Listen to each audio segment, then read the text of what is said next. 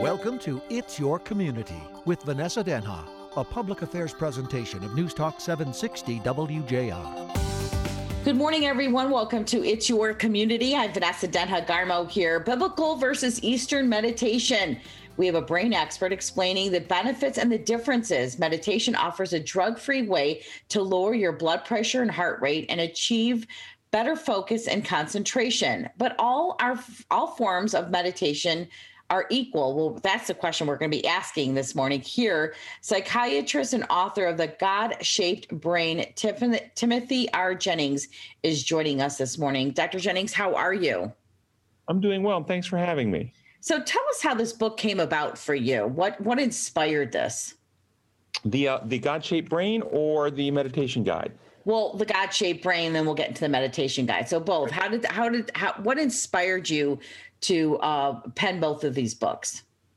So my experience with dealing with a lot of Christian folk is that many people have a belief in God, but some of their beliefs have caused them to actually experience emotional or psychological distress or fear and anxiety. And then the neuroscience began to catch up what's actually happening in our brain based on what we worship, what we view and behold. And the data came out to show that a God of love, a benevolent, a compassionate God, someone you would see in the life of Jesus Christ, is healing to us, but a God that's authoritative, punishing, fear-inducing, threatening, activates stress circuits in our brain. It's harmful to us neurobiologically, physiologically. And so it was really designed to help my patients experience better health, wellness, physiologically, as well as relationally here and now.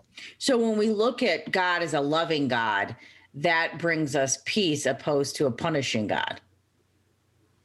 It's yes. If we understand the principles of love are not sentimentalism or becoming a doormat and let people walk over us, when you understand how love functions, then yes, because we set healthy boundaries in that. Some people confuse that and believe that when you say love, you just let everybody do anything they want without consequence or without, but the old saying, friends don't let friends drive drunk, standing up to a friend and taking the keys is an act of love. So love isn't just passive and sentimental. So tell us, Dr. Jennings, when you approached this biblical versus Eastern meditation, what are the differences? Is that basically how we look at God in terms of being a loving God or a punishing God?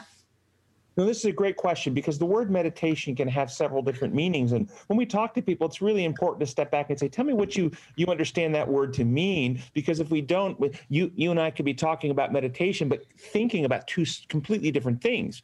And so biblical meditation is a thoughtful, focused, extended, active contemplation of some aspect of God, his creation, his protocols or principles or precepts that are larger and bigger than you, that challenge your mind to expand and consider things that you hadn't considered before. So it's an active contemplation and deep meditation on things larger than self that are toward the Creator God. Eastern meditation, though, is an inward focusing of the mind to silence or quiet contemplative thought, to empty the mind of considering new ideas, and to focus on breathing and calming without new contemplation, growth, and perspective. Okay, that makes sense. So when we talk about the Eastern meditation, is that something like when we think of yoga up compared to like maybe a Catholic approach to Lectio Divina when you're meditating on scripture? I mean, that's what it kind of comes to my head is that, a Christian might meditate on a scripture verse and somebody practicing yoga will clear the mind and focus on the silence. So that's a great question, and say yes, yoga would be an example of the Eastern form where it's designed to stop contemplative thought, to really empty the mind, to not consider new aspects.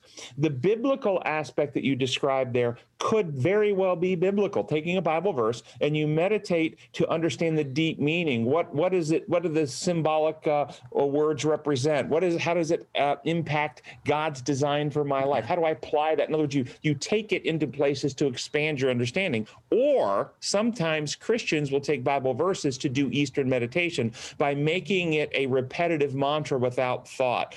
Something like God is love, God is love, God is love, over and over again without contemplation or thought or expansion of the mind, then you can use a Bible verse to do Eastern meditation if you're not actually expanding and contemplating. Oh, that's a good point. Yeah, exactly. Okay. Because, it's so funny because I was reading this. My husband and I read the Psalms every day. And that was prompted by a Bible study I took on the Psalms. So we meditate in the Psalms every day, a different verse from the book of Psalms. And then, so how does Dr. Jennings, how does psychiatry and science meld with faith, and some people think they can. And then obviously I think they work well hand in hand together, but not everybody believes that. So from your perspective, from a man of science, incorporating faith and meditating on scripture and Bible, how does that work? So it's another great example of how we have to define the terms we're using when we're talking to people. So if people use the word faith, you have to ask, what do you understand that word to mean? In the Greek New Testament, the Greek word that is translated faith is pistis, pistis. And that word is also translated into English. It's translated into 3 English words. One is faith, one is belief, and one is trust. So one Greek word has 3 English words. The best English word that truly connotes the meaning of the New Testament Greek would be trust. What's happened is the word faith for a lot of people has come to mean an idea that is not biblical. And it means faith means believing what you know ain't so, because as Mark Twain said, or faith is believing in something without evidence. That's not actually biblical faith. Biblical faith is trust, and trust is relational. And so you think about how you've come to trust your spouse.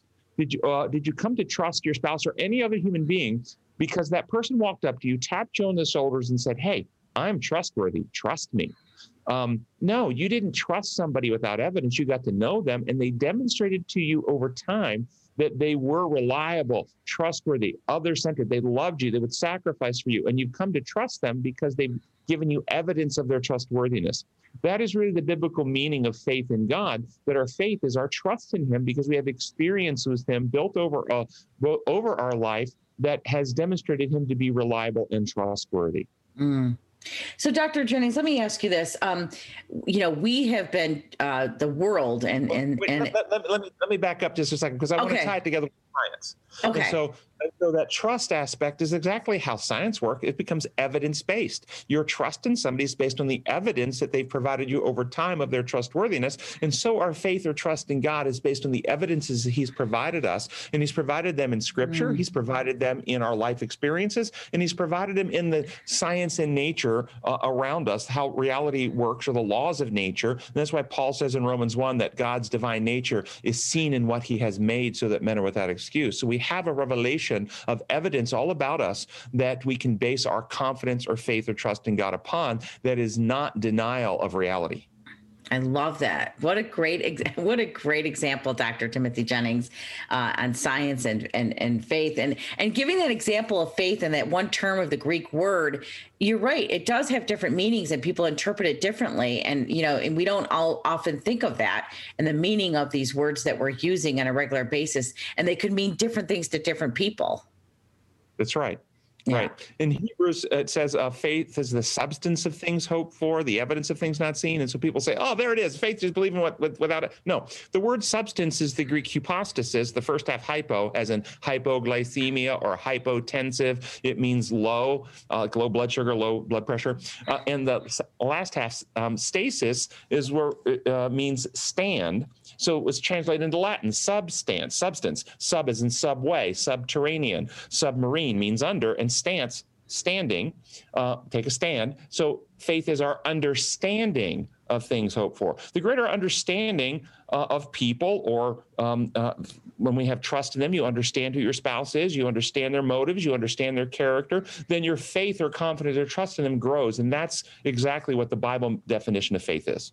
We're talking with author Timothy R. Jennings, doctor, psychiatrist, a board-certified psychiatrist, international speaker, and founder of Come and Reason Ministries.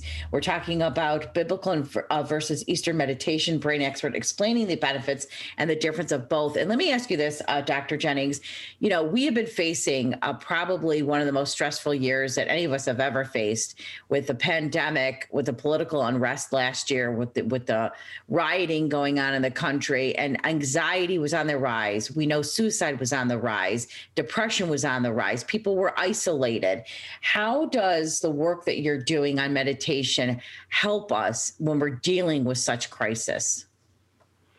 So one of the things that we've learned is, one of the things I teach is what I call design laws. We might call them the laws of health, laws of physics, law of gravity, just how reality works. With our brains, one of this is the law of worship. In the Bible, it's called by beholding, we become changed. In psychiatry, we call it modeling. We actually become like what we spend time watching and observing. Neurobiologically, our brains rewire and change based on what we spend time studying, doing, reading, esteeming, worshiping.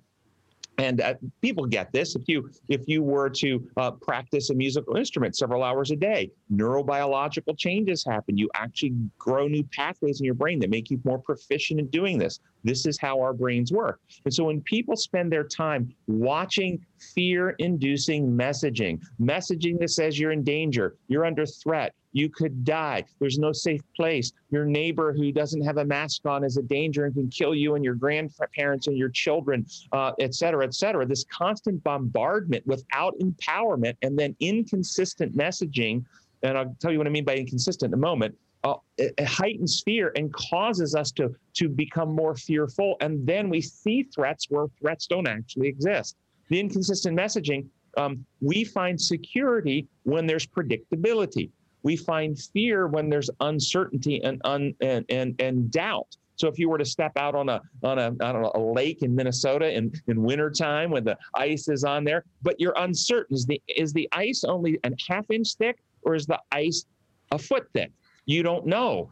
Your uncertainty will make you afraid to step on the ice. But if you have certainty it's a foot thick, you're confident to step on the ice. Doubt and uncertainty and heighten our fear. The inconsistent messaging, you don't need a mask. You need a mask. You need 3 feet. You need 6 feet. Just back and forth, I don't mean to laugh, but that is what drove me insane.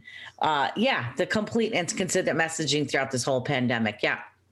And what that does is it actually causes people to have no predictability. They don't have a sense of control as they feel out of control, and their fear level goes up. And there's an agenda behind that. As people become more fearful, they become more pliable. You can control them. People will give up freedoms and liberties to feel safe. They don't want to feel afraid. And so there's an agenda behind the fear messaging to allow people, and people as they become more fearful, they become less reasonable. Neurobiologically, as your fear circuits fire, they impair prefrontal cortex circuits, so you become less rational and less able to do critical reasoning. You go into survival mode, and you will ignore evidences before you that would actually alter your decision making. So imagine you're in a mall and you hear gunfire. Okay, you immediately go into survival mode, and then you look across and you see somebody in a police uniform. You run toward that person. You don't assess that the person is actually wearing sneakers with that police uniform, and realize that is part of the criminal organization that is robbing the mall right now, because you just see the uniform and instantly are in either friend or foe mode, and that appears to be a friend, so you accept them as a friend. But if you had not been in survival mode, you would have noticed there was something off about that uniform. Yeah. You know, Dr. Jennings, you're one of the first people I've heard in the last 18 months that actually put that in perspective.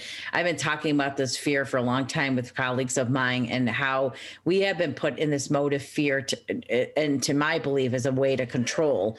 But we won't get into the whole politics of things, but having to understand that I think is really important. The way the brain works. And we've had so many experts flip-flop on this whole thing with the masks, but that's a whole nother story. We're talking with Dr. Jennings here this morning on It's Your Community. He's the author of several books, including several books, The God-Shaped Brain, How Changing Your View of the God Transforms Your Life. Could it be this simple biblical model for healing the mind? The Aging Brain, Proven Steps to Prevent Dementia and Sharpen Your Mind. And The God-Shaped Heart, How Correctly Understanding God's Love to Transform Us. So what do we do, Dr. Jennings, when we're facing these flip-flopping of experts, and we find ourselves in the state of fear because we don't know who to believe. How do we handle these situations? What do we do? Oh, I just love what you just said, because what you just said exposes part of the problem with what many people do to try to find security. You said we don't know who to believe. And that statement is, who am I going to trust to tell me the answer? Yes. Okay? Imagine you're in a math class. Which is better, to actually learn how to do math yourself so you can look at the problem and figure out the answer? Or is it better to not learn math and just figure out who you can trust to tell you the answers to the problems? What a great analogy. I love it. Okay, go ahead, because I want to hear what you have to say. This is excellent. So many people in our society have been conditioned, both in their school systems and their churches, to trust somebody in authority, trust the pastor, trust the priest, trust the pope, somebody who can study for you. They're the experts, they're the doctors, they're the theologians, they've studied, they'll know the answer, rather than becoming, like the Bible tells us in Hebrews 5:14, the mature are those who've developed by practice the ability to discern the right from the wrong. And we're called to grow up from immaturity to maturity, but we only get that by practicing. And this is a different design law called the law of exertion. If you want something to get stronger, you must exercise it, because if you don't use it, you lose it. It's this neurobiological brain. If you want strong math ability, you have to work problems. Strong language skills, you've got to speak the language. If you want strong critical reasoning ability, you've actually got to think things through for yourself. You simply can't trust other people to tell you the answers. And I will tell you, in our society, and as I've observed in my community, the vast majority of people are believing what they're being told without actually critically reasoning through the evidences for themselves. I have to tell you a story really quickly on that point, Dr. Jennings, is that this last year, I'm a trained journalist, and when you're a journalist, the real journalism, not what we're seeing today in some aspects with mainstream media, it wasn't about personal agenda. It was about seeking truth and getting the answers and asking questions. And I was so shocked when I started to ask questions of other people saying, well, what do you think about the pandemic? What do you think about the virus? What do you think about the treatment? What do you think? I got attacked on social media saying, how dare you challenge what the government is saying? I'm like, what do you mean? When did it become wrong to challenge people and ask questions and do our own investigating and finding out truth ourselves? I mean, why would I just take somebody's word and at face value without trying to investigate myself to see what was really going on and asking questions? I can't believe how it has become so divisive that we merely ask a question because we're challenging somebody that other people don't want to challenge, and we want to take what they're saying to be truth. Let's point out the Christian principle that you just articulated so beautifully, and that is the truth. God is the source of all truth. There's a war in a Christian worldview, between the God of truth and the father of lies. Truth loses nothing by investigation. When you investigate and pursue evidence and ask questions, truth always comes out into the open. But if you have a system that is built on falsehood and lies, it cannot tolerate shining the light of truth in, and therefore it must shut down the investigation of truth. This is why all communist governments always deny a free press and will not allow a true investigation of questions and evidence, because those governments are corrupt and the truth will lead people back to a system of liberty. And this is what we're seeing in society today, is that, and people, if they understand these methods, will be able to understand there's something wrong with what's being said, because there's a denial of honest investigation and inquiry. And people who love truth will not deny, because we lose nothing by the inquiry. It will only validate the truth and lead us down healthier paths. And so what you've described is evidence in its own right that the systems being and the ideas being put forth are not actually based in truth. There's some other agenda going on. Yeah. I've always said, I have no problem admitting if I'm ever wrong. If I vote for something, I'm not a Democrat or Republican, honestly. I am a conservative in a lot of ways, but I don't vote on party lines. I vote for people. And I've always said, if I voted for somebody and they screwed up, I'll be the first to admit it. Or if I did vote for somebody and they ended up doing a great job, I'll be the first to admit it. If I investigate a story and I think I've got it right, and I find out in my investigation that I was wrong, I'll admit it and tell tell the truth. I have no understanding of why people go cuckoo when you're seeking the truth. But yeah, from a biblical standpoint, from a Christian standpoint, I get it. I just was so shocked in this last 18 months. And anytime I questioned anything on social media, the amount of people that went crazy because I was merely asking a question shocked me.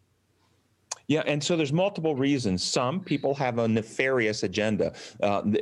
You're threatening their finances, you're threatening their power, you're threatening their position. This would be the classic examples of people in power, like communist leaders and so forth, that always try to shut down truth and investigation because their power and position.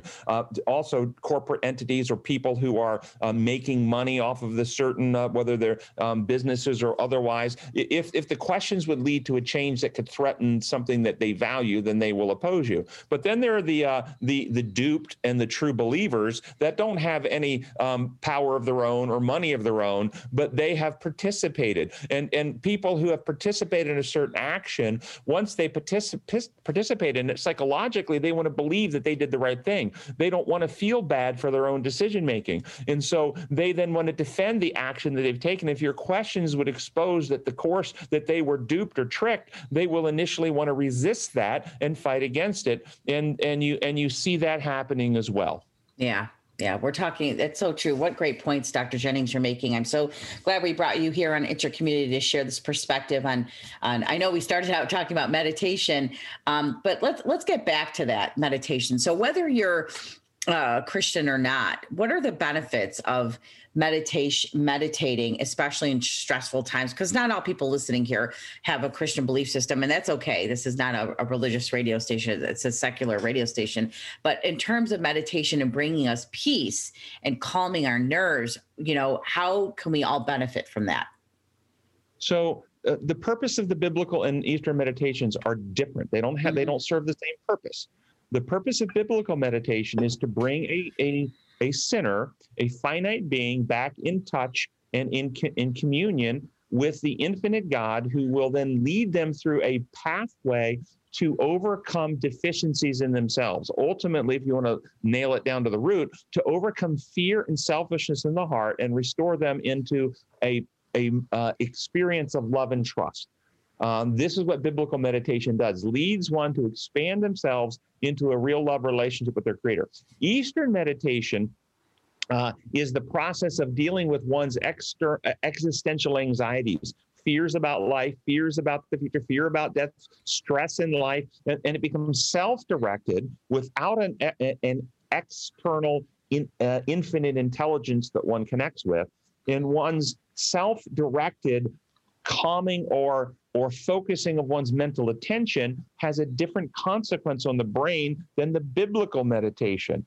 We actually reduce activity in the left hemisphere and increase activity in the right hemisphere, which reduce a sense of our personal identity and thinking and reasoning. And we will have a calming effect on our fear circuitry with Eastern meditation that has a physiological measurable benefit of reduced heart rate and reduced blood pressure. And over the course of time, we can have improved attention and focus because we're exercising our circuits of attention and focus by choosing to focus simply on the repetitive mantra while quieting all other distracting thoughts. And so there are real benefits to Eastern meditation, but it does not lead one into a relationship with one's Creator God for the overcoming of the internal fears and insecurities with which we all struggle. Dr. Timothy Jennings is who we're talking to this morning on It's Your Community, the author of several books, board-certified psychiatrist. Dr. Jennings, how do we purchase your books? So all of my books are available on Amazon or other booksellers can get those books for you. And then if you're interested in the meditation guide, our website, comeandreason.com, there's a PDF of that. You can download at no cost. If you have a U.S. postal address, you can request it from our ministry, and we will send that out at no cost. So the resources are out there and available. Comeandreason.com is for the meditation guide. Dr. Timothy Jennings, he has several books. You can go to Amazon or Google them and find out the book, or ask your local bookstore. I'm big into supporting a local bookstore. Ask your local bookstore to carry them if possible. Dr. Jennings, before we let you go, what else do you want to share with our listeners here in It's Your Community? Well, that you have your own identity, individuality in mind, and it is up to you to decide whether you develop it and expand it and think for yourself, or whether you surrender the governance of your mind to other people and allow them to tell you how to think and what to think. We advocate at Come and Reason Ministries that people develop their own individuality and capacity to think for themselves. Dr. Jennings, a pleasure talking with you. Thank you for being on the show today. Thanks for having me. Questions or comments or topics you want me to get to, you can easily reach me, Vanessa Denha.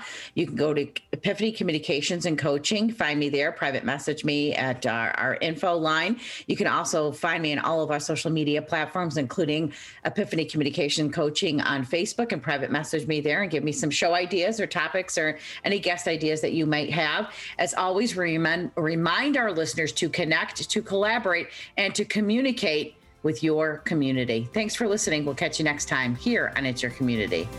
It's Your Community, a public affairs presentation of News Talk 760 WJR.